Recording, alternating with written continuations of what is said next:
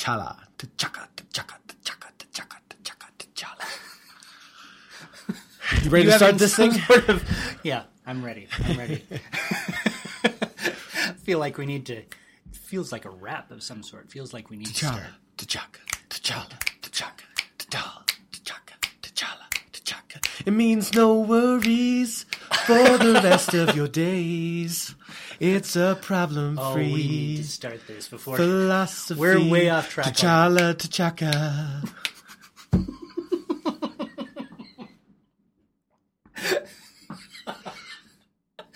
Okay.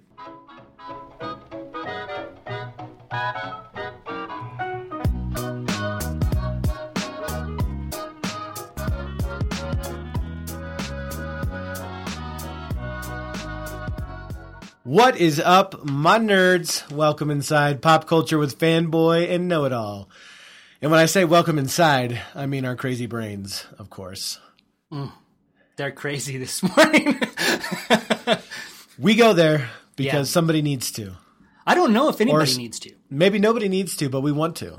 Yeah. Or maybe nobody wants to except for Jake, and he goes there, and Paul's just along And for the I ride. just have to be dragged along. Exactly. It's the story of my life. Hitched onto the crazy train. Yep. For those of you that may have forgotten since you saw this movie a couple of weeks ago, T'Challa is the name of a prince of Wakanda, or king of Wakanda, depending on what point in the movie we're talking about here. And T'Chaka is his father, the Correct. deceased king. And Dead king. the dead king, the former Black Panther, if you will. And that's what we're talking about. Yeah. No, That's going to be the focus of this episode. Black Panther all the time, this entire podcast. And it's a big deal. Man, it has made $3,000 gazillion. 3,000 gazillion. That's an official estimate from boxoffice.com, who is not a sponsor, but thank you, boxoffice.com, for that astute observation. $3,000. And They could buy Wakanda. it's making all the money. It's burning up all the airwaves. People are talking about it on the Facebook, the Twitter. I'm amazed that we Now kept Vero. from talking about it this long, honestly. And I do need to speak to that. We need to give a shout out here. You know what, Paul? I've got to get some stuff off my chest. It's been a frustrating couple of weeks. Well, It really has. We got to give a shout out. One of the frustrations is we got to give a shout out to our friend Christian Toto at Hollywood in Toto on the Twitter. A good buddy, great guy. fantastic Fellow movie guy. reviewer. Yeah. We recorded, guys, this hurts. This hurts my soul. We recorded a fantastic episode Fantastic. where we really dug into what's wrong and what's right with movie critics. I mean, we were harsh, Yeah. we were gentle, Yeah. we were just, I think and we were gracious. I think the podcast would have gone viral. I think we would have gotten over 100 It listeners. would have. You guys would have had so many more new friends along with us. Yeah. And guys, it's lost. It's lost in this age of digital. Yeah. One of the most frustrating things is we can have so many backups of things, and Oh my yet goodness. somehow things can just vanish into the ether. It's so frustrating, The because whole episode gone, you would think that except for our half. So Except- half the episode gone. Yeah, but we can't just make up what Christian said. No, it wouldn't. I be mean, fair it to would Christian. be kind of fun, It'd be hilarious. but it would be problematic. I don't Yes. think Christian would like that very much. So, Christian, if you're listening, so sorry. And guys, you got to know this is there's a weird conspiracy here, and I want to dig into this a little bit more before we get to the Black Panther, because it didn't just disappear this time. We've actually tried to record with Christian Twice. 3 times. You go 3 times. The first time, and this is something else. This is, you know what, guys? I'm a dad of 4 kids. My youngest, he's 2. He's not sleeping. Shout out to my wife who takes the brunt of his sleeplessness. But the first time we tried to record with Christian, my son normally wakes up multiple times per night, almost always 100% of the time at about 5 a.m. is one of those wake ups. The first time we tried to record with Christian, my alarm doesn't go off. My son doesn't wake up. I sleep blissfully through the entire time we're supposed to be recording. So Christian got up. He was ready to record with us. And I was here. Paul was here. I had left my them sausage both. McMuffins. It was like I left him standing at the altar, basically. I mean, that was what it felt like. We were pretty bitter about it. And it was rough. But we rescheduled. We said, let's record again. Or actually, record again for the first time, for the last time. And great show, talking about Oscar movies, and the file. The file is just lost. went away. Yeah. His half gets lost. It's a mess. We're all sad about it. We're like, that's all right. We're gonna soldier through. We're gonna do it again. And then this time we're gonna have a backup. We're gonna record a backup. So we're gonna have our individual files. We're gonna record on YouTube, so we have that file. We record this great episode. It feels amazing. We're about to go viral. And then finish the recording, and it's like, oh, that's weird. And we look at each other. We look at each other, and we say, "What a great podcast! What a great podcast! What a great podcast!" And then half the file is gone. It's like, that's all right. We have the backup. We'll be all right. I go to check the backup file. We talked the entire time on this YouTube Hangout. Yeah. On air. Thanks, Google, for nothing. It stopped recording right as we start the show. It got all of our preamble, all the stuff where we're talking the details and blah blah blah, all the annoying, podcast work. Yeah. And it just the inappropriate jokes. It got and then back. It's like, all right, let's do the show, and scene. It stopped recording. We kept talking on it. We kept seeing each other the whole show. Yeah. You know what I think it is? But it stopped recording. Russian bots. It's the Russians. Yeah, They've I think got something against Christian. There is, they very well might have. It's one of those strange things where it does feel like some sort of odd conspiracy where we are not allowed to speak with Christian, at least not on a recorded format. Either that or he could be a vampire. You know how vampires, you can't see the reflections in their mirrors? Maybe you can't hear their audio recordings. Yeah. Could be. Because it was really only his side of the file, right? It's true. And the backup. Maybe that explains why the backup disappeared. Because I couldn't figure out why the backup disappeared like that. All right, I'm going to brandish a cross in front of Christian's face. See what happens. Have a little holy water in the back pocket just in case you need, in case you're one of those like next level. Absolutely. Like if he's an OG vamp. Oh, yeah. Then you got to have the garlic as well. Yeah. Yeah, we're going to have to maybe really sprinkle a little garlic into the holy water and on the cross. Have the steak ready. Have the steak ready. Maybe one of my light up pens would work. I don't know if you need to have That could at least distract him so you could get in with the jab. Yeah. Get the shiv in there. Could your cross be a steak or does it have to be silver? You know what? Or am I mixing? No. It's silver for werewolves. Yeah, it's silver for werewolves. Yeah. We know the Christian's not a werewolf. I'm not so sure about, but Christian is not a werewolf. Yeah. You just need a cross. Okay. The silver thing, yeah. So it could be a wooden cross where the end of it is sharpened into like a sharp Yeah, point. but you know what? That's so awkward to bring into like places where Christian and I frequent.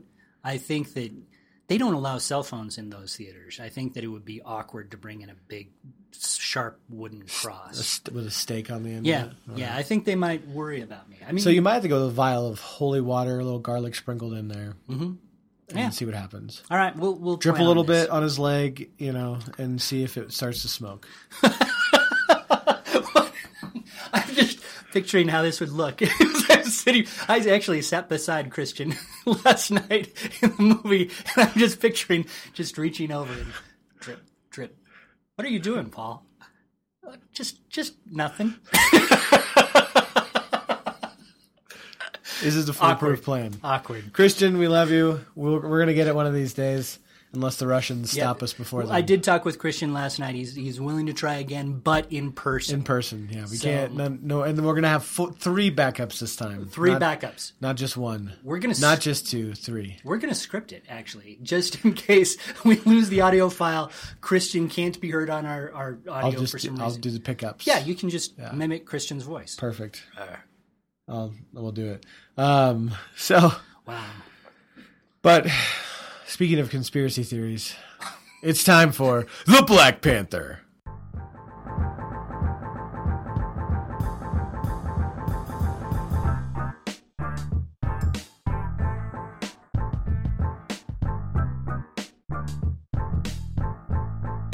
That was the strangest segue I've ever heard. Speaking of and that's saying something because I'm great at weird segues.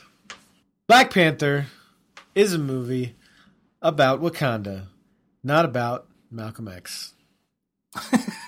Very true. Just wanted to get that clear right out of the gate. There's been some misinformation gate. Out there. In case you didn't know, this is a Marvel movie. This is a Marvel comic before that. Is it the 17th or 18th Marvel Cinematic Universe? Right around there. Yeah. We're deep in here. Yeah. And it was a comic before that.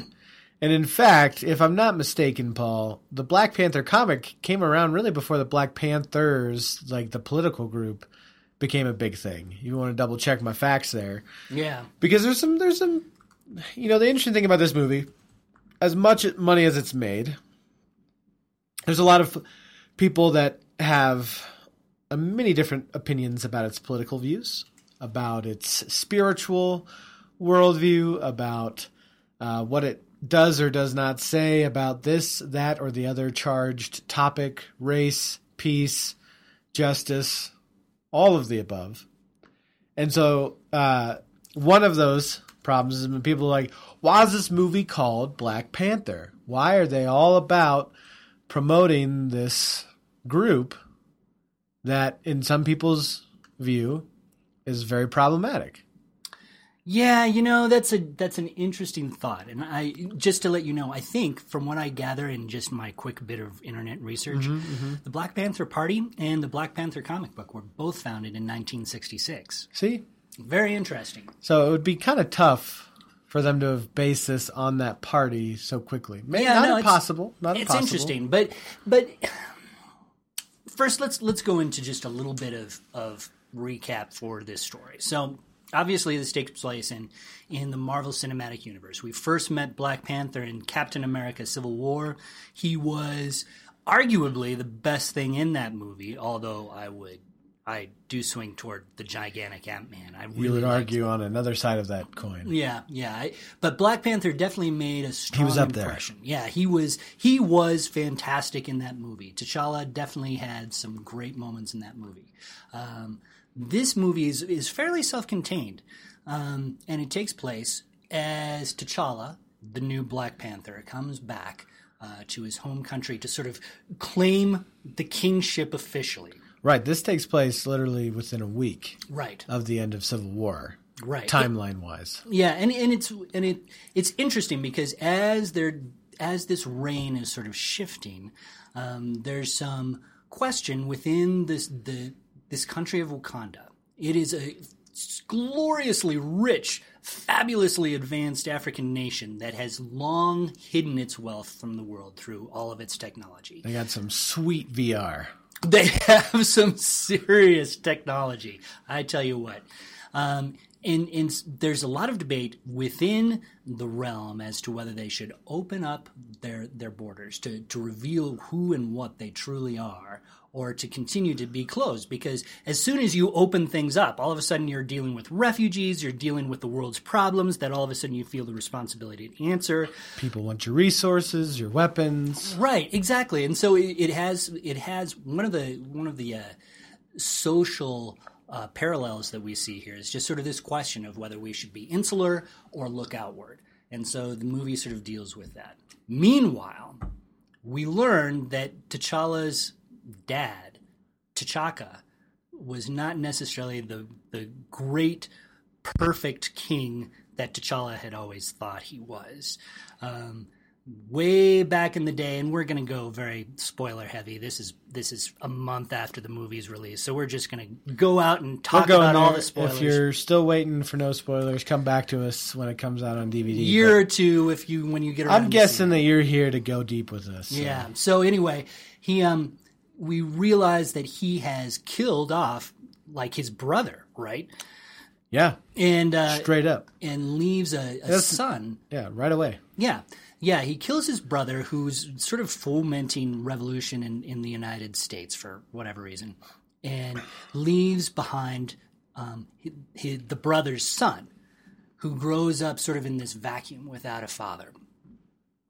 Flash forward to modern day, and this son has been working apparently his entire life to get vengeance and claim the throne of Wakanda. And so he comes back to essentially deal with T'Challa and kill him and take over. So he's the main bad guy. So that's essentially what we've got in this movie, right? Exactly. And in the Black Panther, in the context of Wakanda in the Marvel Cinematic Universe, they actually give us a little bit of the backstory, the history of the nation, and which was very helpful to me. It was, because I had no context for how this all came about. Right, so you're not familiar with the source material. I never read the source material myself. I never read any of the Marvel source material myself. Not the Black Panther. I just didn't read comics growing up. Shout out to my brother Max, who knows these comics way better than I do. But essentially what you have is a story of how this vibranium meteorite smacked down in Africa, and these tribes were like living together and taking care of this, but then there was some fighting over it, and one guy emerged because he was given this special power from this special flower by this Black Panther goddess. And he became the leader, and all 4 of the tribes decided to follow him. One of them decided to live hang nearby, but kind of do its own thing. Yeah, because there's always one. There's always got to be the one. Yeah. And so that is where the Black Panther royalty started. That was the first king of Wakanda, and then he would pass the kingdom on to his son. Right. After he passed away. And so his son would become the Black Panther, get the special power from the special flower that only the king gets, and then get the special technology suits and all that kind of stuff. Yeah. Because why give that to your whole army? Just keep that for one guy. Keep it for one guy. Yeah. Because consolidate the power.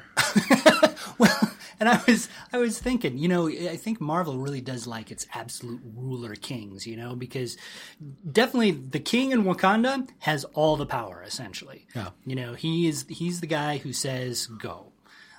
He controls the army. He controls it's a monarchy. Exactly. Like the traditional kind, not Louis the XVI, British kind. Yeah. Only without the tights. Not the modern British kind, I should say. Yeah. Except with tights. They got tights. They do have tights. He just wears a full body tight. But it looks instead way of just cooler leg on, tights. on Black Panther. Yeah, because he doesn't have a tutu Louis and like a puffy sleeves thing going on. Yeah. He just keeps it real slim, and he works out. King Louis XVI didn't really work out. No, he really did. He's kind of puffy, kind of pasty. Yeah. Don't. I don't even know where to go from. Google that. Just Google that if you don't know what Louis XVI He was looks really like. proud of his legs, actually. Was he? Yeah, he really loved his legs. And so when you see paintings of Louis XVI, this is getting us way off topic, but he always hikes up his stuff so that the painter can paint his legs. He can get a load of his Loved gams. his legs. He loved his legs. And So when you're like- Louis XVI... Wasn't he kind of pudgy everywhere else? No, I think you're am I thinking of Henry VIII. Henry, yeah. Yeah, Louis XVI, he's got the long hair and he's got the legs. And, Okay. and So he was all about leg day. He and Lego Batman. A really quick word about vibranium. I'm really glad you brought it up because that's sort of the nexus of everything that you see here. It's the source of Wakanda's wealth. It's the source of all of their stuff. The material of vibranium is the same stuff that Captain America made his shield out of. And essentially, it is the coolest thing since water. It can do anything. It can do anything. Anything that this movie wants it to do, it can do. It can provide power to an entire nation. It can provide It can provide medical miracles. Yeah. Advanced weaponry. It can shrink down to the size of a tiny necklace, and then then expand into the size of a full bodysuit that absorbs gunfire and like laser blasts and redistributes the energy. Yeah. Vibranium is the Superman of the Marvel universe. Vibranium is where it's at, man. Yeah. It's crazy, ridiculously helpful, and all of a sudden I'm having big problems with how versatile it is. That just seems like a cheat. It's one of those things where you understand, and this is actually something for another show, but we can go there a little bit. It's one of those things where you understand why in storytelling, especially in superhero movies, they create these types of things because they're trying to create these powers that obviously don't exist Right. in the material universe as we know it. Yeah. And so they have to fabricate stuff. So of course there's going to be plot holes. And especially when we create this all-powerful stuff like vibranium, where it's like, oh yeah, it can do everything. It can power an entire nation. It can be their currency. It can be their... It could be Black Panther's outfit. It can be their VR. Like their VR in this, like all their displays are made out of vibranium that are like tiny pellets of vibranium that hover into place and change colors. And it's crazy. It can be bracelets and it can be full body. Like it's just everything. Everything. It's the Deus Ex Machina. Exactly. Like if they wanted, they could just make another T'Challa. They could clone T'Challa out of vibranium. Actually, they probably should have just done that. Come to think of it, it would have made the movie quicker. It would have been a little bit faster than having to go find him again. Yeah. So anyway, you have just seen Black Panther, yes. right? As we've talked about, it's made all the money. It's gotten rave reviews from the critics. I think it's at 97, 98% on Rotten Tomatoes Super right fresh. now. Super fresh. I saw it about a month ago, but it's a lot more fresh in your mind. So let me ask you, Jake, did you like the movie? And did you like it as much as you thought you would?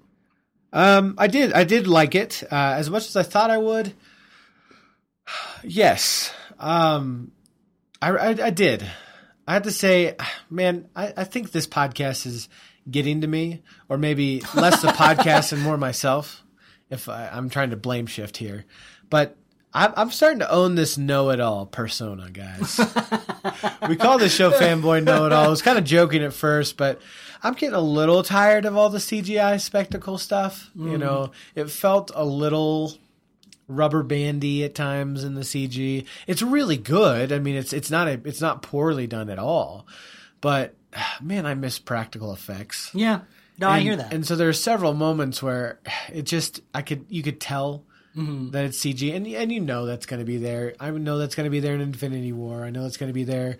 But that was one of the things I really liked about Logan last year. Was it felt real because in a sense it was. It was a lot more practical effects, a lot less CGI than what you see in these things. And of course, to create this fictional nation and to create all this fictional technology, you had to do that. Right. I get it.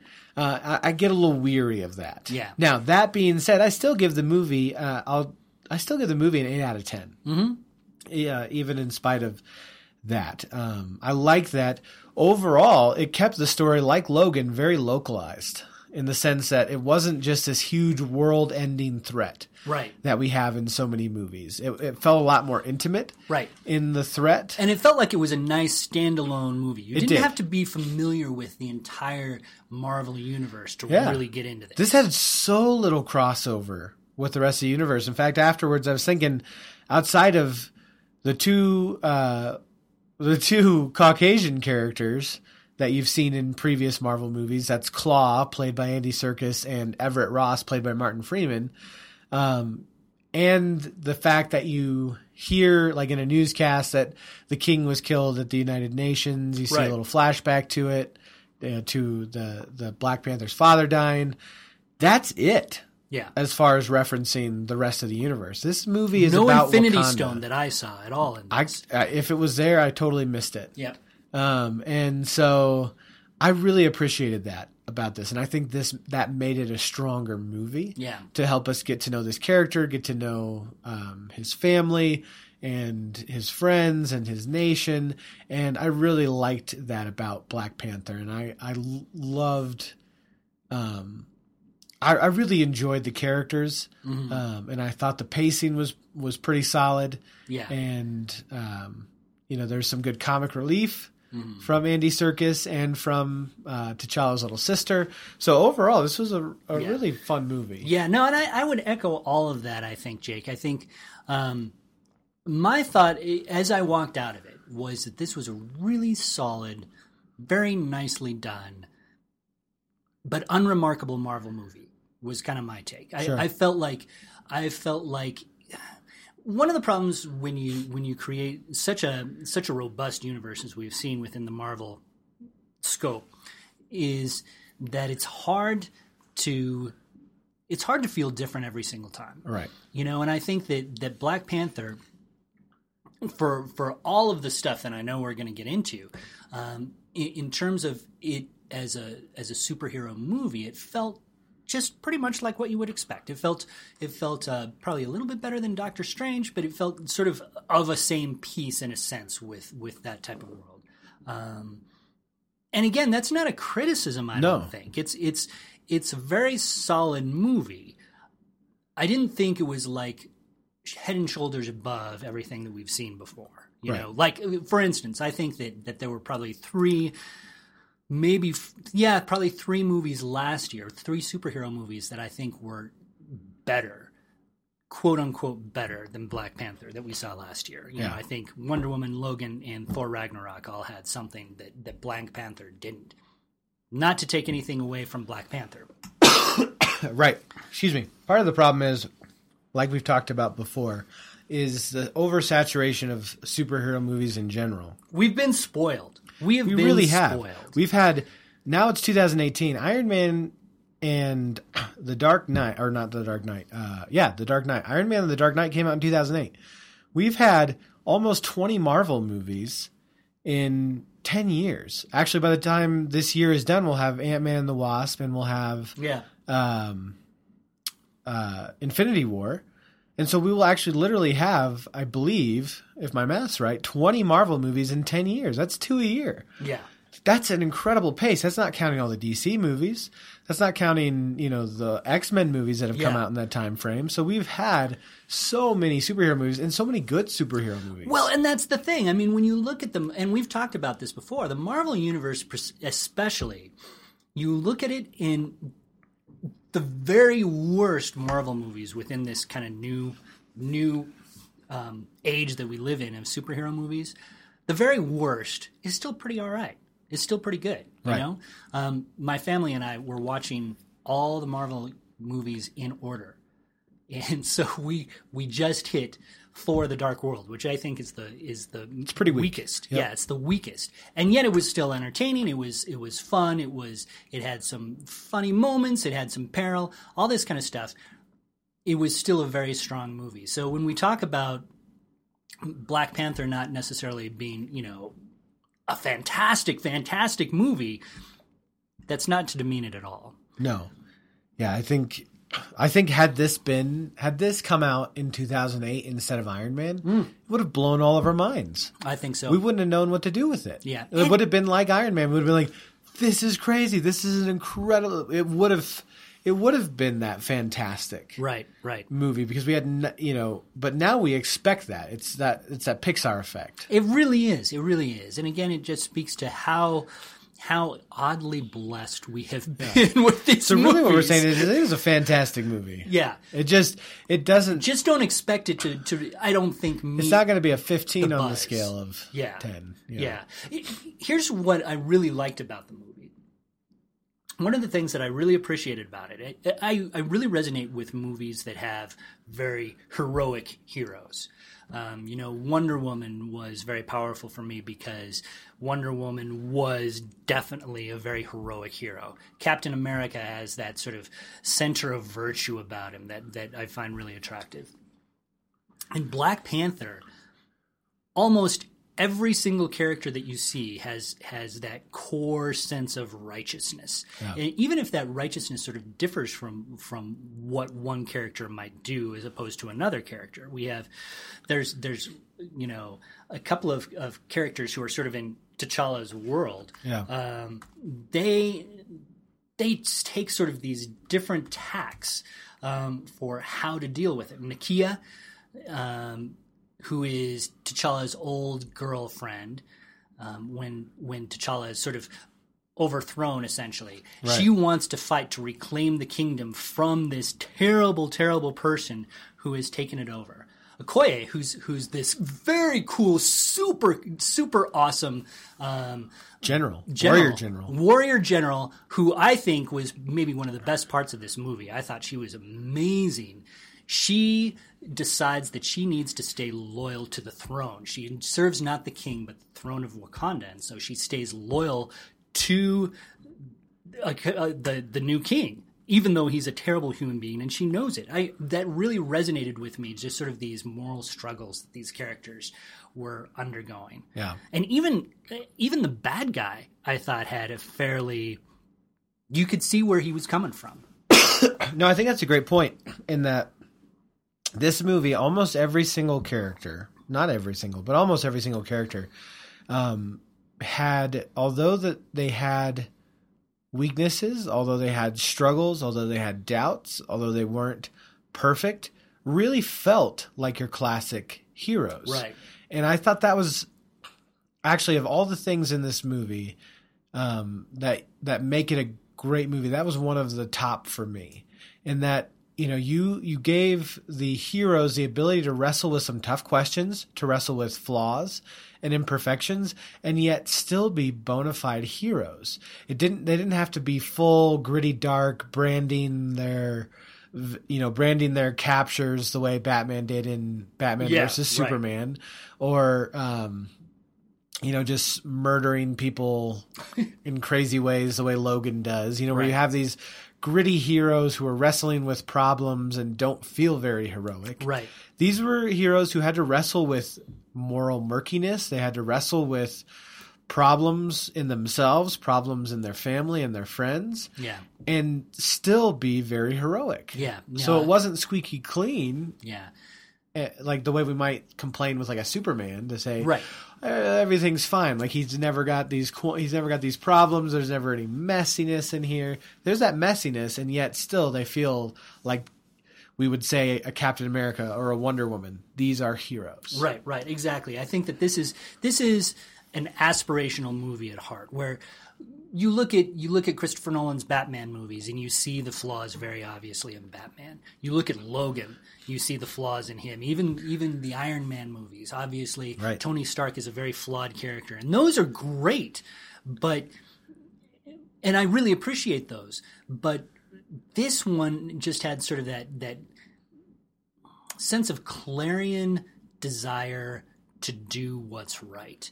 And there's something kind of inspiring and aspirational about that. I think that's something that we sometimes lack in our movies today. We don't necessarily like to prop these characters up, on pedestals. And I think that there's reason for that, and there's good reason for that. But it's really refreshing when you see people who you say, look at this guy, look at the decisions he's making in the very, very difficult circumstances. I want to be like him and have that, be able to make those very difficult decisions. Right.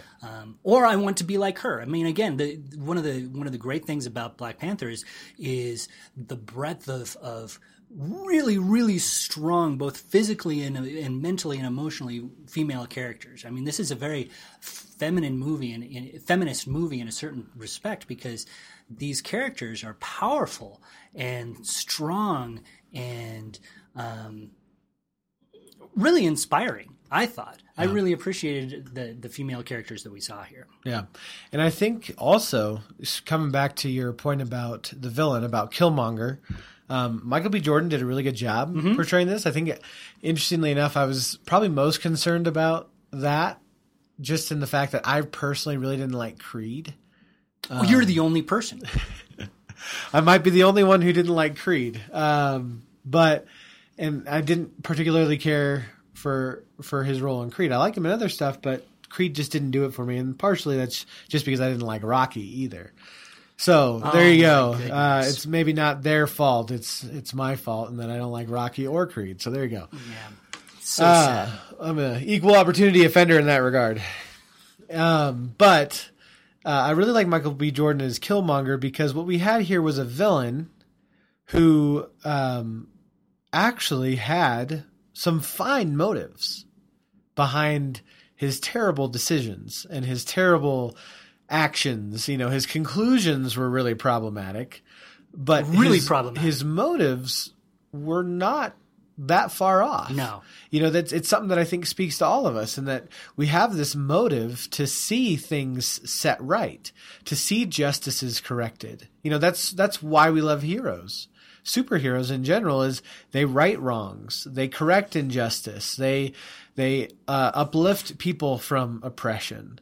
And that was what Killmonger wanted to do. Yeah. He saw his people, and in this context, his people are all those that have come from the nation of Africa.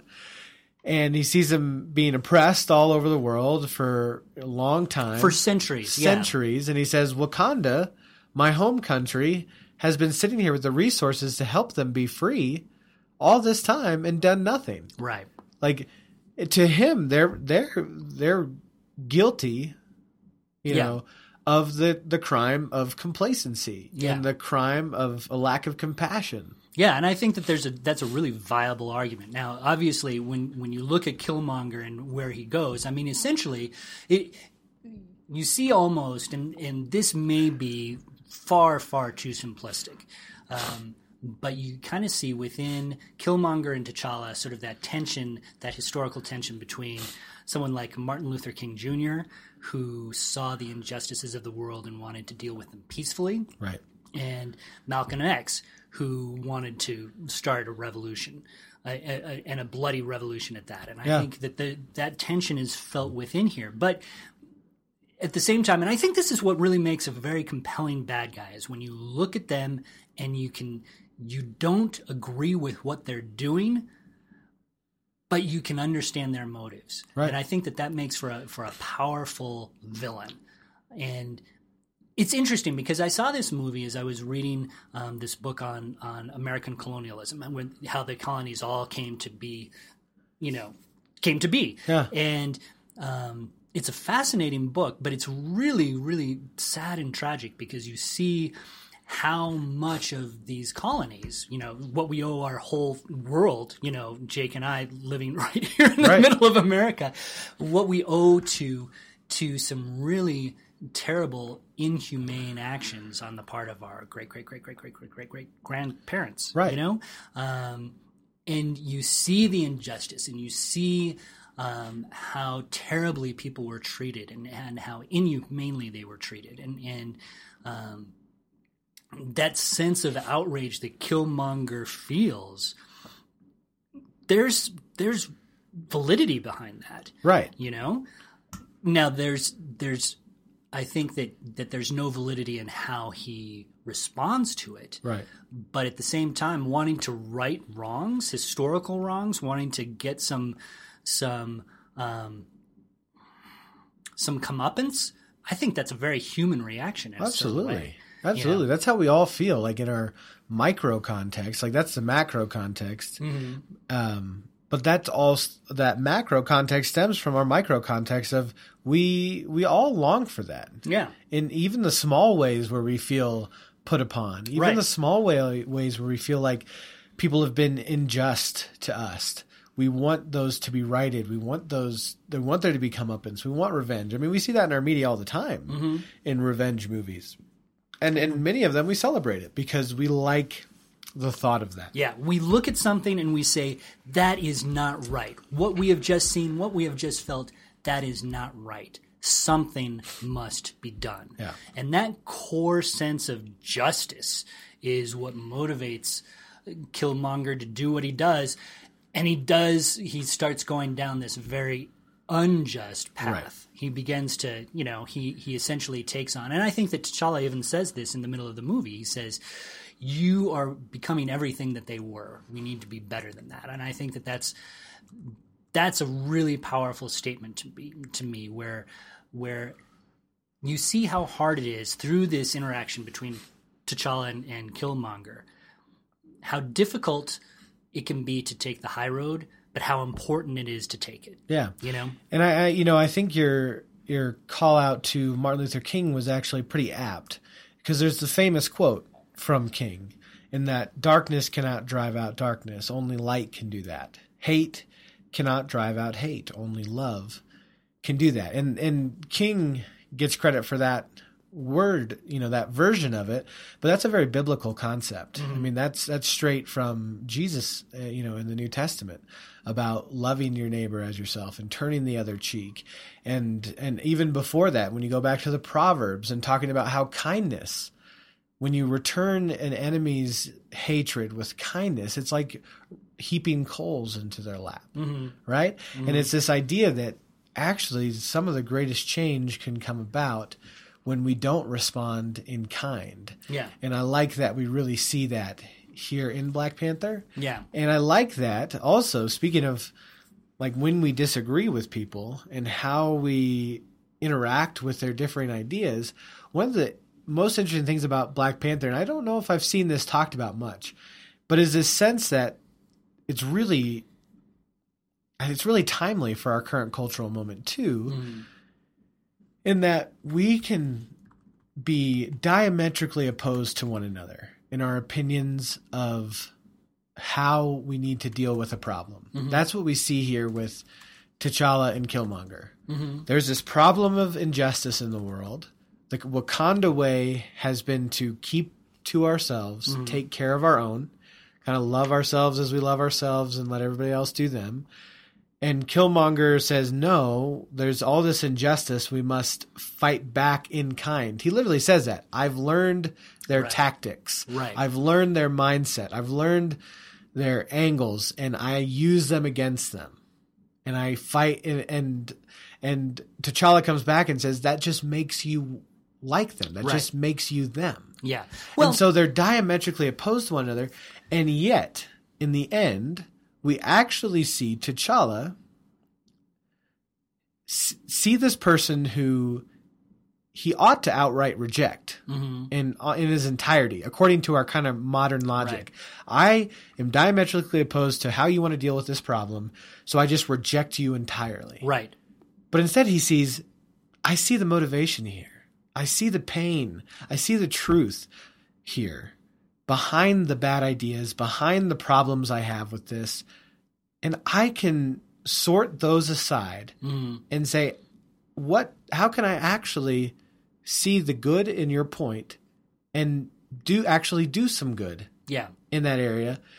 And so he actually changes his mind in a significant way. Well, he shows grace. I mean, and that's what it comes down to. I think that our human response to pain and hurt and anger and fear is always to lash out. You know, I think that's a very human response and in its own way understandable. Where we make things better is by showing love and by showing grace. It's interesting because I do not watch The Walking Dead except when I'm reviewing it for various things. And I just happened to click on the spring premiere of season 8, where Carl, the young kid, is dying. He just got bit by a walker, and so he's dying. And he has this very tender scene with his father, Rick, who's been sort of the driving force behind this show. And he's been at war with the zombies, and he's been at war with all these different clans, and for very good reason. I mean, some of these people are terrible people that we see. But as Carl's dying, he turns to his dad, and he tells him, "You can't kill them all, Dad." And for me, that was a really powerful moment. Carl encourages Rick to put down his weapons, to look for something better. And in a sense, that's what Black Panther is encouraging us to do as well. The only way to step outside the cycle of violence, the cycle that just sort of feeds on itself over and over and over again, someone has to put down their weapons. Someone has to actually say, enough. And to, embrace their enemies. I mean, it feels so cliche and trite and maybe overly spiritual, but when you look at what happens pragmatically in these situations, when you're able to look past the anger and the hate and to respond in a better, higher way, something powerful takes place there. No. That's the only way. Every victory that you have sows the seeds for your defeat. And I think that is often what we see within the cycles of this world of ours, where violence begets violence. But when we're able to sort of let that go and push on in a different direction, that's where we can see things get better. Yeah. And we can apply this to, even beyond violence, to our conversations with one another. Mm-hmm. Because we have our world and our moment in our nation, we have this very fractured moment. And it's not new. We've been fractured many times over many different things, but we're fractured over gun control. We're fractured over sexuality. We're fractured over race. We're fractured over class. We're fractured over, almost every single aspect of our politics. And our tendency is to, as soon as somebody has a different opinion, as far as how to deal with a problem that we're divided over, we automatically reject them. Not just their solution, but we reject them as people. Personally, we reject them personally. We reject their motives. I almost rejected you because of your whole thing on 2001: A Space Odyssey. Exactly. But but that's exactly right. In a goofy context, you would see someone that's diametrically opposed to you in this opinion and throw out everything about them. Everything. And when actually a lot of us have good points where none of us are perfect.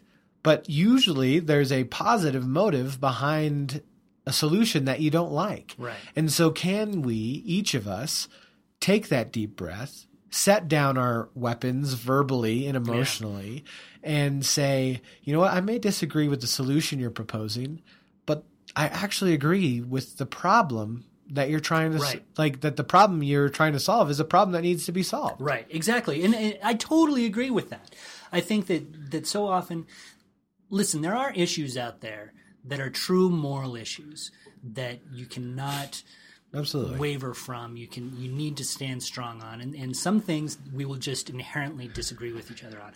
But it's not that you accept the solution. But when but when you look at so many of the other issues around us, there's so much more room for common ground and compromise than I think we even understand. And if we would just sort of set aside and then forgive the soapbox, but if we would set aside sometimes sometimes this sense of righteousness that we have, whether it's misplaced or not, come at these conversations from a place of humility and look at saying, listen, we agree that this is a problem. We agree that our schools need to be safe. We agree that the environment should be protected. We agree on some of these really core issues. We don't necessarily agree with how to achieve those. What middle ground can we find to do what we can to make these issues better? Right. And that brings us right back into the Black Panther, because that's where we end in this movie, where you've got coming back to what we said, you have this mindset of we need to be insular and keep ourselves away from the world problems. And then we have this mindset of we need to wipe out the world and take care of all their problems for them in a violent way. Very polar opposite ideas. But in the end, T'Challa sees that, you know what, we can, as a nation, we can love our neighbor as we love ourselves. Right, right. And take care and start to help take care of other people and not just keep to ourselves. And he's inspired to do that by his own people and by, having his eyes open to some of this truth and pain because some of his own people were already saying this before. Yeah. But truly kind of being confronted with that pain head on. Yeah. He says, all right, we actually have a different responsibility to our fellow man. Yeah. And I think that a lot of people watching that will look at that, and I think rightfully so. I think it was intentionally done this way, where as a little bit of a jab toward some of the nationalism that we see within the present administration, America First, and that type of thing, where we feel like we're sort of drawing into ourselves. But setting that aside, the core point of what T'Challa is saying at the end, where he wants to reach out, that feels very Christian to me. Right. I think that, and I think it's very relevant to us Christians, especially us evangelical Christians who tend to isolate ourselves into these little bubbles. It's really relevant. How much are we really looking out for the people outside us? How often do we look at the people who need our help, who need, whatever we can provide, whether it be financial resources or time or just attention? So often I think that we can tend to be, and I know this is the case for me. Yeah. I can be very insular. Yep. Because I don't like my world disturbed. But Black Panther was in some ways a call to look outside yourself and to look at the sadness and the pain and the desperation that we find outside ourselves and reach into that and help where we can. And I think that we all have an amazing wealth of resources to ease that pain that I don't think we use very much. No, we don't. And this asks the question, as does the gospel, what is the point of our salvation? What is the point of the blessings we've been given? Is it to just take care of ourselves and to be content in that? Or is it to pour into others? And the gospel says it's to pour into others. It's to bring the life of God, which is not just life for you, but it's life for the world. And of course, that's not explicitly stated. It's not, Jesus is not ever brought up in Black Panther, but that is kind of at the heart of what are these blessings for?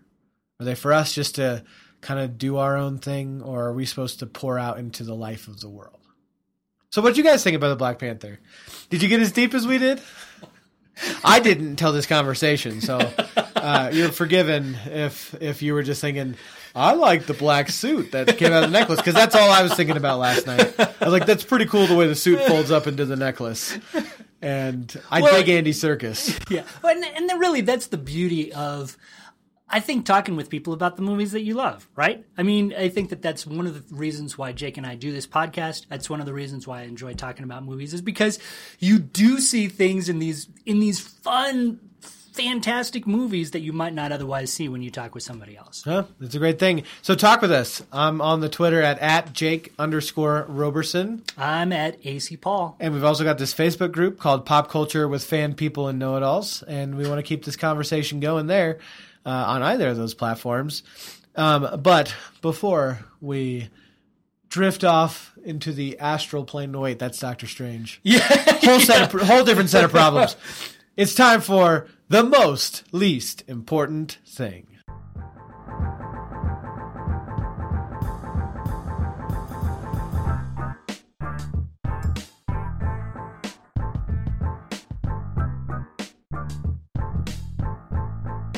Welcome inside the most least important thing, the way we love to wrap up every single show. We like to take things in pop culture and tell you whether they're a big deal or a little deal. And so we take the things that Hollywood tells you is a big deal. We tell you, nah, not. Or we take the things that nobody's talking about and we say, yo, people, check this. That's Paul, exactly right. What you got for us today? That's exactly right. Well, we just finished off talking about our Black Panther conversation. We topped it off with some thoughts about the gospel and how we found a little bit of the gospel message within this movie. I have another gospel message within a movie, but it's much more explicit because they are actually titled The Gospels. It's literally the Gospels. It's literally the Gospels. These are productions. For the last several years, there have been these gospel movies that have sort of been released one after the other, and now.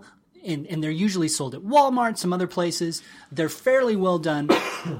And they're word-for-word renditions of the gospel. The Kenneth Branagh version. That's exactly right. You get Gospels. every single word in these productions, so you never even necessarily have to read your Bible again. You can just watch these movies over and over again. Repeat. Anyway, How long are they? Well, they range. Like the Gospel of Mark lasts just a little over 2 hours. And it's word for word? It's word for word. And so when you get into Matthew and Luke, I mean, those, you get your money's worth with those. Yeah. So I had a chance to talk with one of the people who was behind them and sort of her motivation from making these movies. She had some really fascinating things to say. But in connection with that conversation, I actually got copies of the full 4-volume gospel movie set. That's got to be like 100 hours worth of content. 100 hours worth of content. And it's worth every single minute of it. Well, I haven't watched them all, so I can't say that. But they really are fairly well done. And what we would like to do for you, our loyal listeners, is to give a copy of these away. So I'd like to... We're giving away like a whole set of these? We're giving away a whole set. It's a one-box set. So it has Matthew, Mark, Luke, and John. Of the whole thing. Yeah. And you can just... We're not parceling these out one by one. No, it's you get the whole full thing. set. Yeah, and so I'm thinking, why don't we do like a little contest, Jake, if this works? Let's see what it is. Lay it on me. Since we've been talking about Marvel movies, since we've been talking about great villains and what makes a great villain in Marvel movie, why don't we? I'd like to know from you, our listeners, what your favorite Marvel villain is and why. Your favorite Marvel villain and why. It doesn't have anything to do with the Gospels. One of your answers, and you will win the Gospels because you're sinful. How dare you like that villain? But, I mean, maybe you have some spiritual thoughts about some of these villains. Who knows? There's a lot of things we can learn from the villains. There's a lot of villains in the Bible. In the Gospels, even. There's a lot of villainy in the heroes in the Bible. So there you go. So there you go. All right, that's what I got. We'll throw that up on the Facebook group. If you're not on the Facebook and you're listening, hit us up on the Twitter. Tell us there. We'll give that away. A whole box set. 4 Gospels. Although I will tell you, if you say that the dark elf in Thor in the Dark World, if that's your favorite villain, you're totally disqualified. No, guys, don't listen to him. You can pick any of the villains. Disqualified. I'm not saying you're going to win, but you can pick any of the villains. Unless you pick the one from Guardians Volume 1. I'm sorry, Lee Evans. Or Lee, whatever your name was. Yeah, he wasn't a very good villain either. Not good. Yeah. But, okay, anyway. All right, for me, this is interesting, but way less deep. Paul, you and I, we're fans of the football. We American are fans of football in particular. We're all about, those big hits, touchdown passes. We dislike Tom Brady. Oh, goodness gracious. We could have a whole podcast on how much I dislike Tom Brady. Paul hates him even more than, or dislikes him even more than I do. But we're also fans of the fantasy football. Oh, yeah. We've done some fantasy football leagues together. Yeah, some of us are better than others. Some are better. Let's see. I think the first year we played together, I got second in the league. And what did you get last year? And then the second time we played together this last year, I got last. So, sometimes you win, sometimes you lose. Guys, all these injuries in the NFL season, they're crazy. They totally decimated my team. But you may not be into sports. I get that. There's a lot of people that aren't into the fantasy football thing. But I just learned about something that you may be into, and that is the Fantasy Movie League. Oh! Have you heard about this, Paul? No, I haven't. You can now do fantasy movies leagues. Fantasy Movie League. Yes, That's right. For all of us movie nerds who feel left out of all the fantasy basketball and football and baseball talk out there, forget your fantasy golf. It's the Fantasy Movie League. Wow, this may be the most interesting thing you've said in our entire year of doing this podcast. Yeah. So Paul, in his full-time job, does a little piece called Movie Mondays where he talks about how much money these movies made. And it's a piece that I know I've teased him about before because I'm like, who cares about how much money these movies make? Apparently, according to some people, a lot of people care about this because the Fantasy Movie League, how you play is every week you get to rank and guess how much money each movie is going to make. Like, where are they going to be number 1? Are they going to be number 2, number 4, number 7? And how much money are they going to make this weekend? How much are they going to fall the next weekend? You get to build your lineup using the movies that are in theaters now. I'm all over this. And you get like a certain amount of money that you can spend. So each movie, fake money, right? Or it's all fake. Yeah. Well, the fake money that you're spending in the game, yeah. But I believe there could be some real money eventually. Got it. But essentially, like, you've got $1,000 to set your lineup for each week. Like, you don't have to pay them $1,000. Right. But you've got $1,000 in the game. They call it bucks, B-U-X, because sure. And the Fantasy Movie League for short is called the FML, which it has its own acronym in shorthand. So don't think about that too hard. But yeah. This is 52 weeks a year. You rank the movies and you win prizes. So, for example, for the weekend of March 2nd through 4th, you could win a Charles Bronson signed Death Wish photo and a custom designed Fantasy Movie League t-shirt. Oh my goodness. The average retail value of that prize? $620. What? Because apparently a Charles Bronson signed Death Wish photo is worth $5. And a t-shirt's worth $615. Yeah. I'm suspicious of these numbers all of a sudden. So there you go. If you are not into fantasy football, fear not. Fantasy Movie League. Fantasy Movie League has got you covered. I'm signing up right now. Hey, Fantasy Movie League, if you're looking for to sponsor podcasts and get out there, Pop Culture with Fanboy Know-It-All, this one was a freebie. Next time it's going to cost you. But that's it for this time. Thanks for joining us. As always, we love having you inside our crazy brains, even if you don't like being there. But we're glad that you do. I'm Jake. I'm Paul. We'll catch you on the flip side. Bye.